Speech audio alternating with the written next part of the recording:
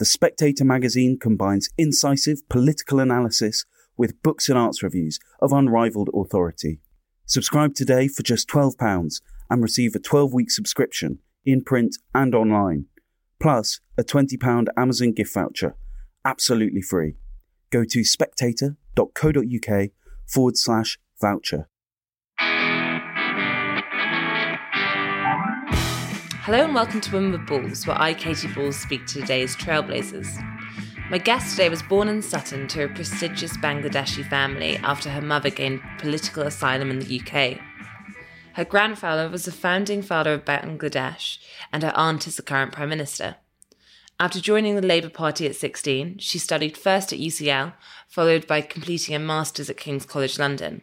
My guest then worked in a variety of political roles, such as Amnesty International and for MPs such as Siddiq Khan. Eventually, she became the first Bangladeshi councillor on Camden Council and went on to be MP for Hampstead and Kilburn. At the time, the most marginal seat in the country. No longer. My guest was prominent in campaigning for the return of Nazanin Zaghari-Ratcliffe, as well as opposing Brexit. She gained national media attention when she delayed the birth of her son for a critical parliamentary vote. Now she serves as Shadow Economic Secretary to the Treasury in Keir Starmer's team. My guest today is Tulip Siddiq. Tulip, thank you for joining today. We begin with, would you describe yours as a happy childhood? I had a really happy childhood. I was born in London. I guess I was from quite an unusual immigrant family in that my mother had come here in the 1970s as a political asylum seeker.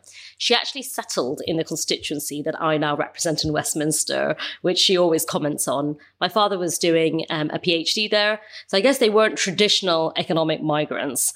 And I now look back and I realise that my parents were actually going against the grain quite a lot because the other Bangladeshi families around us were very intent on assimilating. So they spoke to their children in English, even if it was broken English. They were very focused on trying to make sure that their children fit in and that they were British.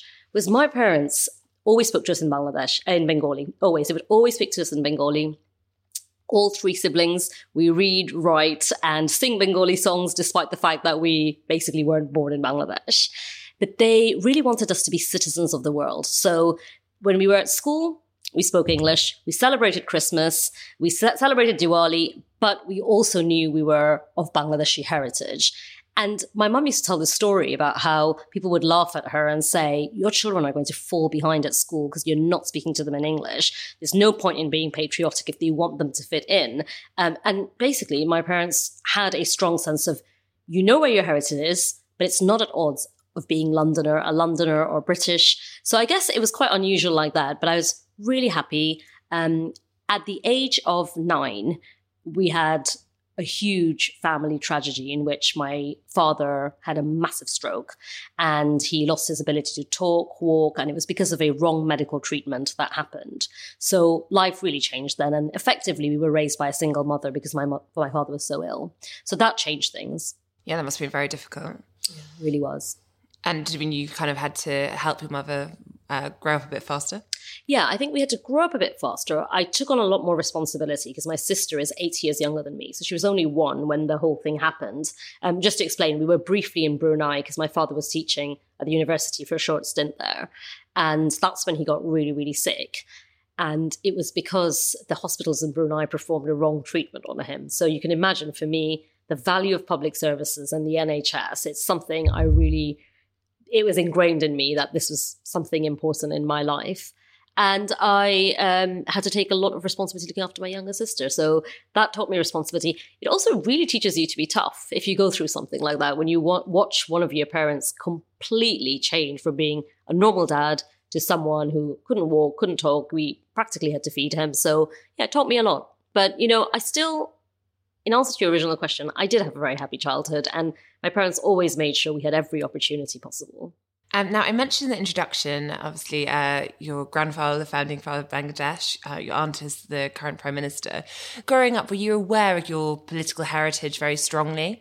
Did you feel as though you were from a very political family? And how did it manifest itself? I mean, it's not very often that I quote Dan Hodges, but I will say something.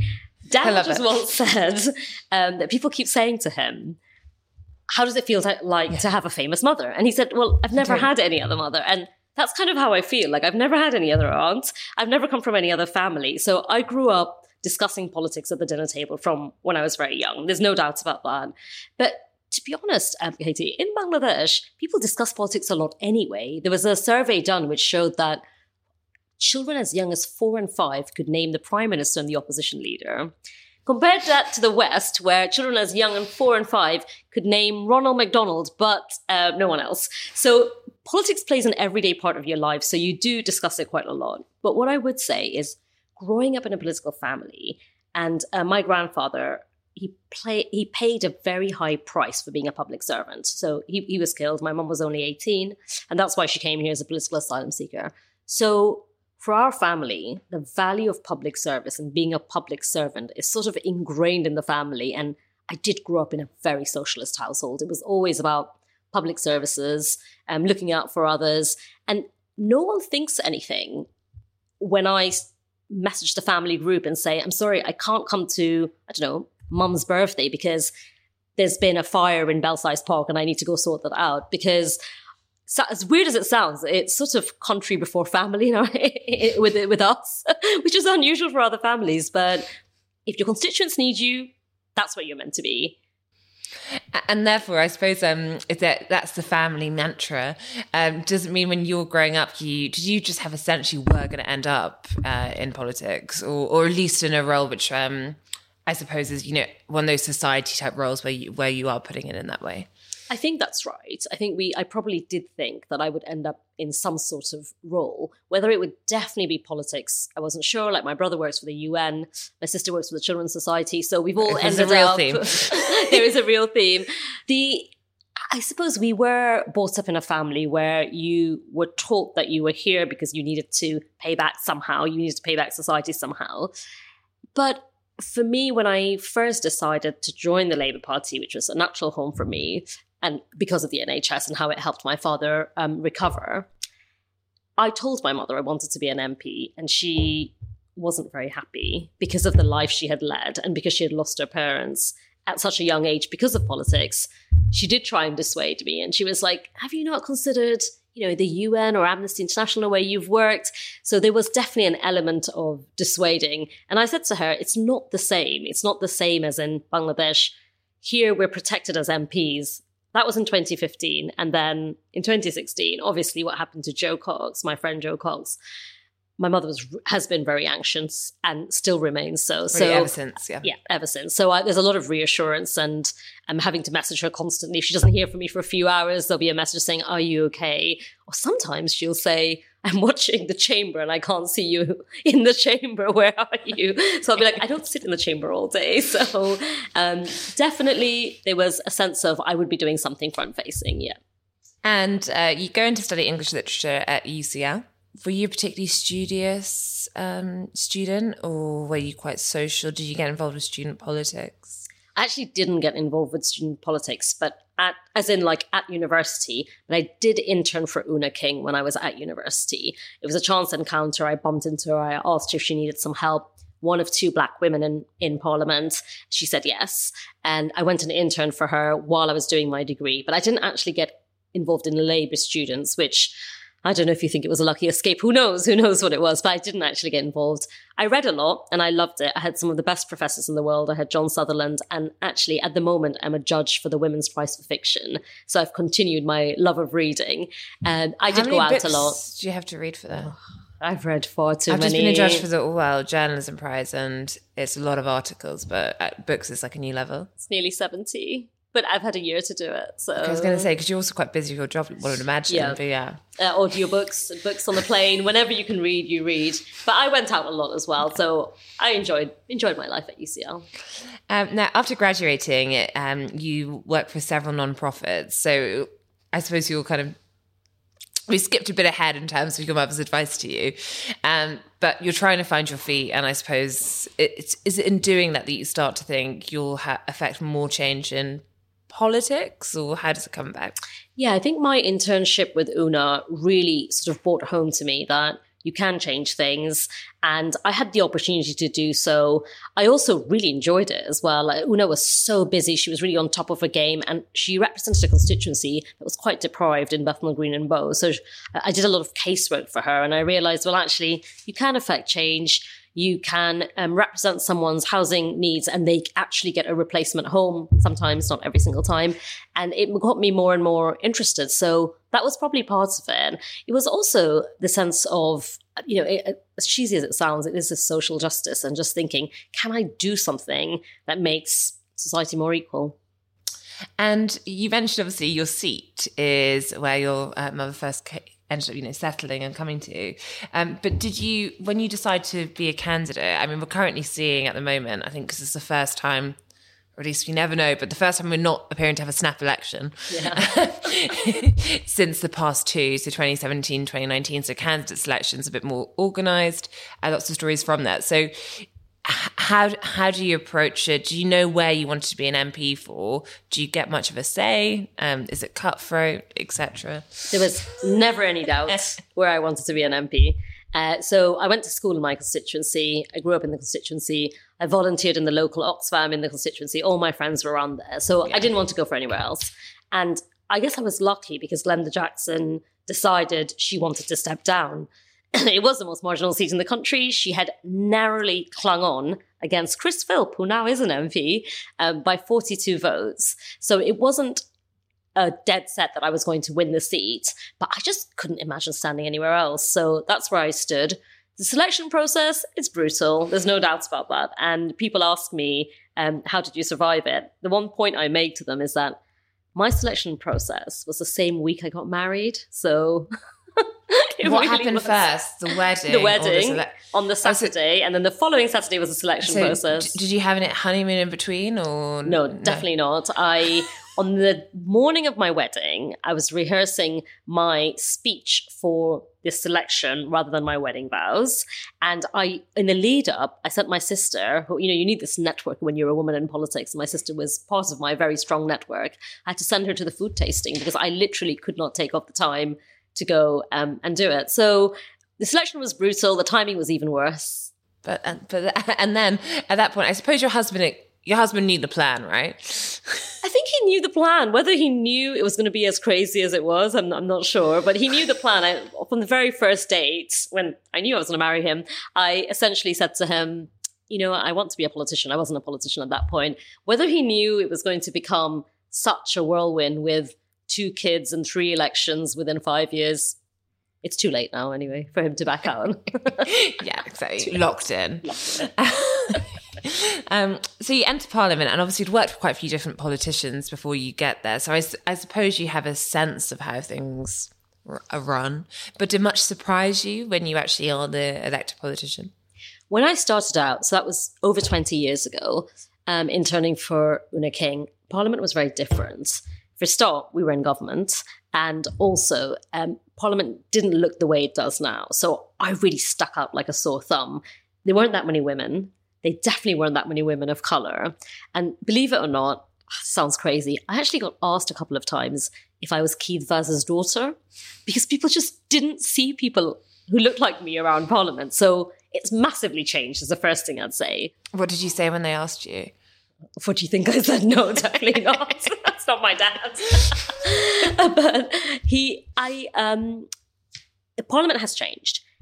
But in opposition, life is very different. And the first couple of years were very different for us in opposition because obviously change of leader, snap elections. The discipline I saw in the MPs when I worked for them was very different from when I actually became an MP. We kind of did our own thing initially. There wasn't that much unity. There wasn't that much discipline. The whip's office weren't as stern. Whereas when I interned and worked for MPs, when we were in government, it was a different story. You were on a tight leash. So I suppose in a way you have a chance to be a bit more independent, but the con is you're not close to power and it's much harder. And you are a politician who actually has done lots in terms of some cross-party work too, but it is just very uphill, right? If you think it is, and you sort of question like, what difference am I making when in opposition? Because you can't affect change as easily, and that's why the campaign for my constituent Nazanin Zaghari-Ratcliffe, was so important to me because I actually managed to make a difference and affect some change in opposition, which everyone will tell you is an uphill battle. So that's why I spent so much time on that.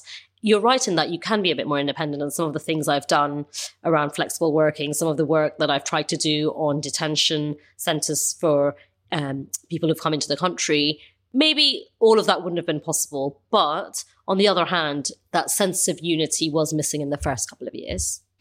Now, we'll talk more about Nazanin Zaghari-Ratcliffe shortly. But before we do, you entered Parliament in 2015. And as you say, your poor husband. Because around that time, that's when politics starts to get quite shaky. And of course, 2017 election, 2019 election, Brexit. I mean, we could talk about that period and just never end this podcast. And, we're recording on a Friday, have a lock in. But in the interest of staying on time, from that period, of course, you have the EU referendum, you campaigned for Remain, and also your constituency heavily backed Remain. Yeah. And then we enter a period of all these different Brexit votes, order paper being taken over, and lots of MPs doing things that, going against what perhaps the line is. At some point, we don't even know what the line is. But you make the news for a specific vote and delaying something to make it. Can you tell listeners what it was? Sure. So, as you say, I was a staunch Remainer. My constituents, 87% of them voted to remain. I have 22,000 EU nationals in my constituency. It's one of the highest in the country.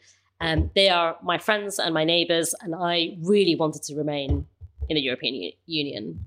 What happened during that time is I was pregnant with my second child, and just before I was due to give birth, we had narrowly won one of the votes because at the time, remember, Theresa May had a very small majority amongst her MPs. Lots of them were voting with us, or we had decided to get together and topple some of the votes, whichever way you want to call it. And we had just narrowly won one of the Brexit votes. Because I had gestational diabetes, the consultant at the Royal Free emailed me to say, you need to have a C-section, a planned C-section. And it happened to be on the date of another very important vote on Brexit.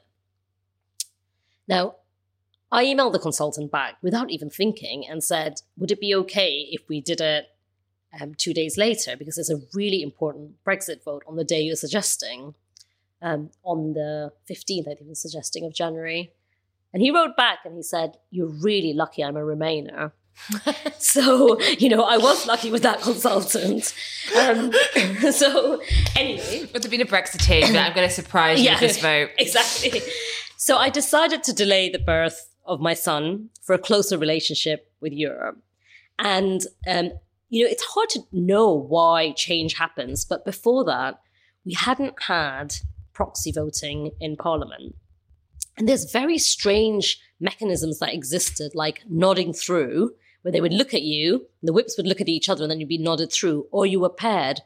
But none of those actually registered your vote. And I didn't see why, as a female MP, I had to make a choice between my job, my responsibility to my constituents, and my family. I really didn't see why those should be at odds with each other, which is why I took that decision. It's not a decision I took lightly, but I really felt it was an important move to make. And it's hard, like I said, it's hard to know why change happens. But after that, proxy vote was introduced. And the result of that specific vote, did it remind me on all the Brexit wars? Did it go the way you wanted in the end? Or I don't think we did win it in the end, actually. It didn't go. My everlasting memory of that vote is me heavily pregnant in a wheelchair with steroids and Theresa May coming over to me, bless her, to say, are you okay? Which I actually thought this poor woman was ending her career, as we thought, although she's kind of bounced back now. And she actually made time to come over and ask me how I was and ask me about my gestational diabetes because she's a diabetic herself. So I do remember that, and I do appreciate it. And the proxy voting, as you say, how long do you think things have come now in terms of the modernisation of Parliament? Now, you have 2 children? Yes. So do you feel as though your job is one that does actually allow you to balance things a bit more than perhaps a few years ago? I think the proxy voting probably has helped people, even though it's not for the whole period of time you would expect. fact. It probably has helped parents who've had children. I think the problem with Parliament is these late nights, which means you effectively miss out on putting your children to bed, reading them a bedtime story. And my children feel very frustrated about the fact that they don't really see me properly half the week, even though as a London MP, it's easier for me than being a Northern MP. But I don't think Parliament has fully modernised. But I guess I would make the point by saying that if you're a woman in any job, whether it's journalism, whether it's being a doctor, balancing children and work is difficult. And I don't think it's just MPs. I do, however, feel that we should modernise Parliament and at least not having to physically be there to vote, because it's not just about children. It's also about people who are very sick sometimes and they're still coming in because a vote is important. I just think if we were a bit more forward-looking and you could vote from home or make some provisions, life would be a lot easier. Yeah. Do you think, I mean, because lots of MPs and I think particularly the Tory side think that it's quite important to be there in person. Would your preferred system be one where if you have a very specific reason you can't make it and you have the option, or actually most people can choose and it's a bit more of a revolution in that sense? I think if you have a specific reason for not being there, but also if you have a really important constituency matter, I'm not really sure why you should make the choice between, oh, I want to be at this very important constituency meeting about cladding or, you know, a violent thing that happened, because we've had a couple of stabbings in Camden. You have to be there. Oh, actually, but I do want to register my vote on free school meals. I mean, why should you have to choose in this day and age when the technology exists? I feel they should be a method of doing that. But unfortunately, not everyone agrees with me, including Jacob Rees-Mogg. Now, I want to talk about, obviously, going to your comments about how when you first arrived, there was a bit of less, I suppose, sense of togetherness. And obviously we now have Keir Starmer and things are a bit different. Before we do, just to go back to Nazanin Zaghari-Ratcliffe. Now, I think every listener on the podcast will pretty much know who we're talking about here. Your constituent who travelled to Iran and then was detained and stuck there for a very long time. How many foreign secretaries? I dealt with 5. Yeah, we've got 5 foreign secretaries. And then when Liz Truss was foreign secretary, Boris Johnson eventually managed to get back to the UK. Now, you're a huge campaigner in this, kept going at it. What happened when you first heard? Did you have the family come to you when you... in a way to explain what happens to the constituency MP in such a scenario? Sure. So, I mean, it sounds like my whole career has somehow been entangled with my children, but it really was up when I had my first child in 2016. And because there was no proper maternity leave in Parliament, I said to Ollie, who was my office manager, you know, I'll just be off for the 6 weeks of my emergency C-section. I'll be back to work, but, you know, try to handle things while I'm away. There was no proper system in place. I think 3 or 4 days into giving birth and recovering from quite a bad infection after having my emergency C-section, I had a phone call from Ollie saying, look, I really wouldn't call normally, but there's a very distraught man who's saying his wife has been detained in Iran. So what should we do about this? They are constituents. And I said, well, send him to my house because there's nothing else I can do. And Richard Ratcliffe turned up to my house and I rang the Labour Party and I got put through to Jeremy Corbyn's office, who was leader at the time. And Jeremy said to me, what's going on? I said, look, there's this man whose wife has been detained in Iran. And he said, okay, where are you meeting him? I said, oh, in my living room because I've got my daughter and she's breastfeeding. I'm not going to leave. And he said, okay, I'm coming over. So the first meeting we had, which I will not forget, is me breastfeeding my daughter with Jeremy Corbyn on one side and Richard Ratcliffe on the other side of me in my living room, with me taking notes on the Iranian Revolutionary Guard. And what Richard Ratcliffe said to me is that his wife had gone on holiday to Iran with their 18-month-old daughter to visit her parents, Gabriella's grandparents. And on the way back, she'd been detained at the airport and he had no idea where she was. But the crucial bit of that is that he said the Foreign Office had very strongly advised him to stay quiet and not to make it public. And he was going against Foreign Office advice. So, I hadn't been an MP very long at that point. I'd only been an MP for a year. And he was essentially saying to me, let's go against Foreign Office advice. That was really difficult for me because I didn't know whether it was some unhinged, husband and father talking and saying, let's disregard this and we'll go public. And in the end, agonizing over it for a long time, I decided to go with what he was saying because it was his wife, and we went public with it. It turned out to be the right advice and the right path to take, but it was definitely very difficult because going against Foreign Office advice is not something, as a politician, I would normally do.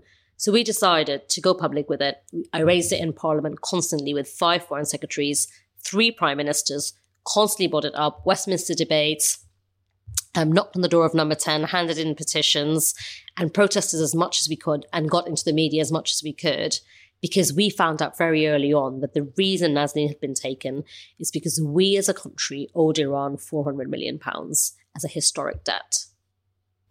And did you face pressure from the government when you were making that difficult decision of do we go against Foreign Office advice or not? Did you face pressure to not do that, to stay quiet?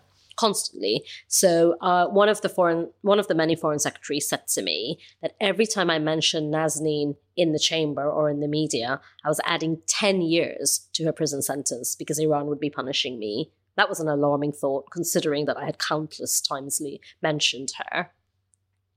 Another foreign secretary chased down my personal number to call me and say that Nazanin's never coming out because I was making such a song and dance about it. So I was constantly getting pushback about going public with this.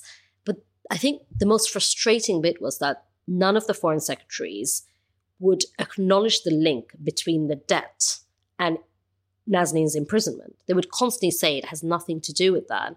Whereas Nazanin had been told by the people who had captured her that this is the reason we're holding you. We're holding you because your country won't pay the £400 million and effectively you're a hostage. And they would not acknowledge that. The breakthrough came through when Jeremy Hunt became Foreign Secretary. It was the first time where in a meeting with a Foreign Secretary, he acknowledged this £400 million. And you spoke about cross-party working earlier on. And I actually worked really closely with Jeremy Hunt to try and secure Nazanin's release. When he acknowledged it and he started pushing to pay this debt, which we legitimately owned, there's been a court case. There's no dispute about the fact that we owe the money. I mean, obviously, they shouldn't be holding Nazanin because of the money, but we did have to, regardless, pay the money at some point. In the end, Liz Truss made the payment, but it was actually Jeremy Hunt who put all the mechanisms in place. And I suppose, so a lot of your campaign was obviously aimed at calling out Iran and the Iranian government, but also actually at putting pressure on the UK government because of the payment. Yes, absolutely. So a lot of the campaign was focused around how will you pay the debt? What are the means of paying the debt? Because it's quite complicated because of all of the sanctions and the way you pay the money back. And it was also about shaming the government, in all honesty, into saying we can go around the world talking about following the rule of law and being in human rights, but if you don't actually pay the money you rightfully owe, it seems like the right thing to do. Like it's something your mum would tell you, this is the right thing to do. You owe someone money, pay it back. But it was shaming, it was shining a light on Nazanin's treatment in Iran and also ultimately bringing her back to her young daughter.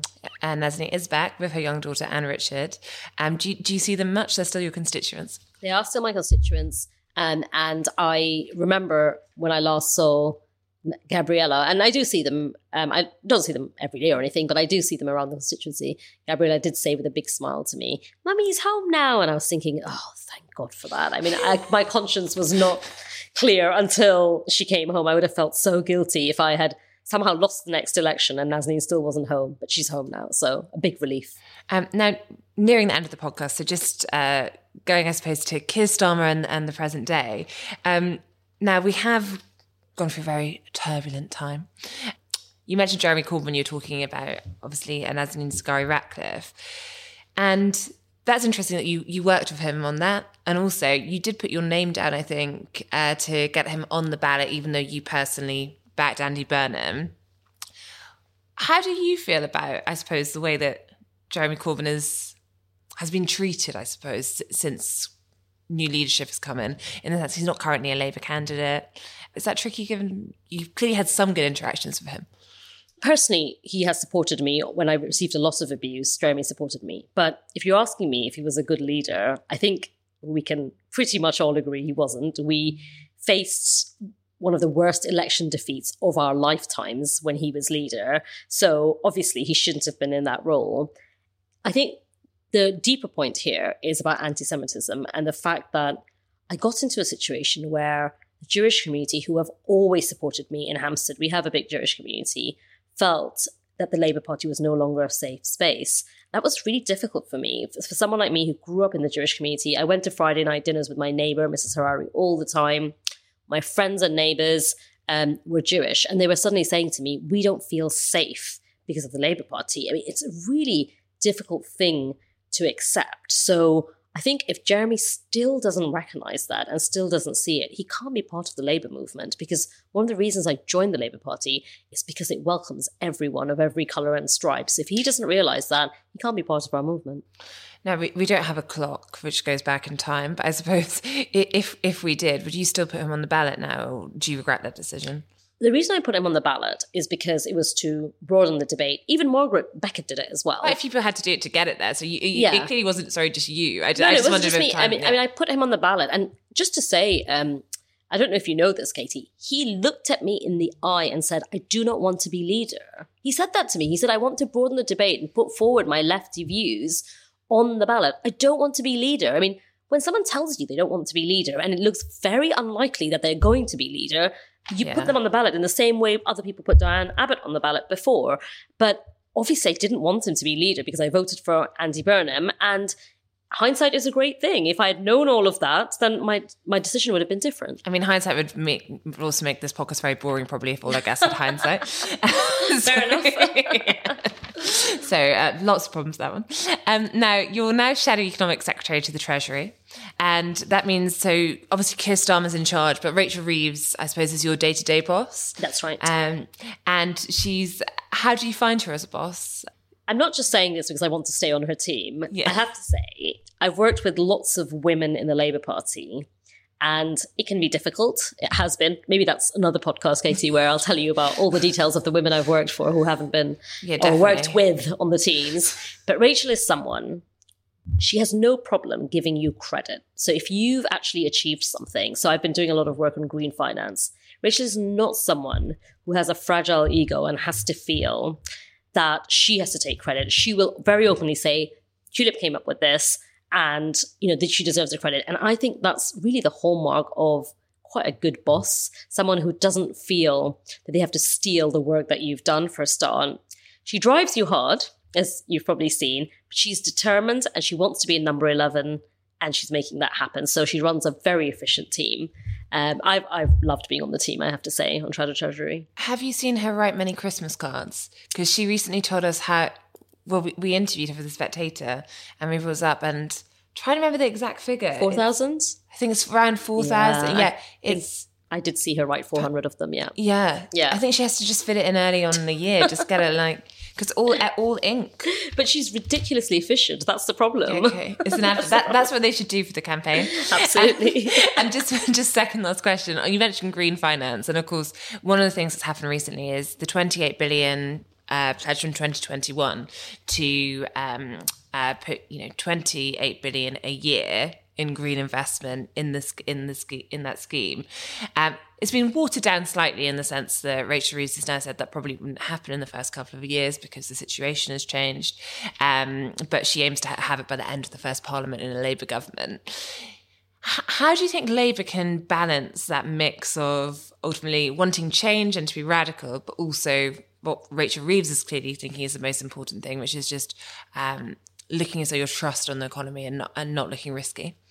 I think this goes back to the last couple of elections. So we weren't trusted on the economy because we had these manifesto pledges which didn't amount to anything. There were too many commitments. The spending commitments didn't add up. And in Shadow Treasury, and Rachel and I are very, very conscious of the fact that every policy we announce has got to be fully costed, and that we're very conscious that we will be inheriting an economy that is potentially going to be disastrous, like on its knees. So making lots of commitments we then can't deliver isn't something we want to do. We want to have a more sophisticated approach to the elections and a more sophisticated approach to the manifesto. So we are fully committed, as you say, to our pledge. But we've just got to be a bit more realistic because the economy doesn't look like it's going to allow us to do that. And I think it's very responsible to admit that and say, we will still deliver. We just want to look at what we're inheriting. So one of the things I'm working on quite a lot is net zero. And because I'm a Shadow City Minister,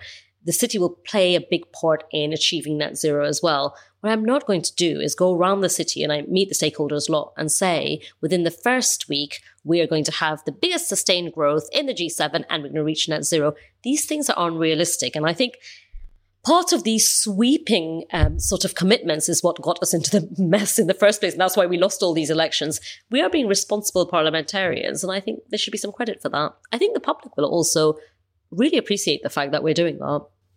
And finally, the question we always come to at the end of this podcast, which is the worst advice you've ever been given. When I stood in Hampstead and Kilburn, a lot of people, some in the Labour Party, some outside the Labour Party, said to me, I wouldn't win Hampstead and Kilburn with a Muslim last name, because they said to me that the Jewish community in Hampstead won't vote for a woman with a Muslim last name. And I said to them, for someone who grew up in the Jewish community, don't underestimate the Jewish community. They don't vote based on last names. They vote for the person who they think will work for them and represent them. I heard this many times, this piece of advice, that you should stand somewhere else. That was the first thing. The second thing I heard is you should take your husband's last name, which is not a Muslim last name. And I really fought hard against that. And I made sure that on the ballot paper, it said my name, which is Tulip Siddiq. And guess what? I won the most marginal seat in the country with a Muslim last name. Now it doesn't look very marginal. 14,000. Thank you for your time today.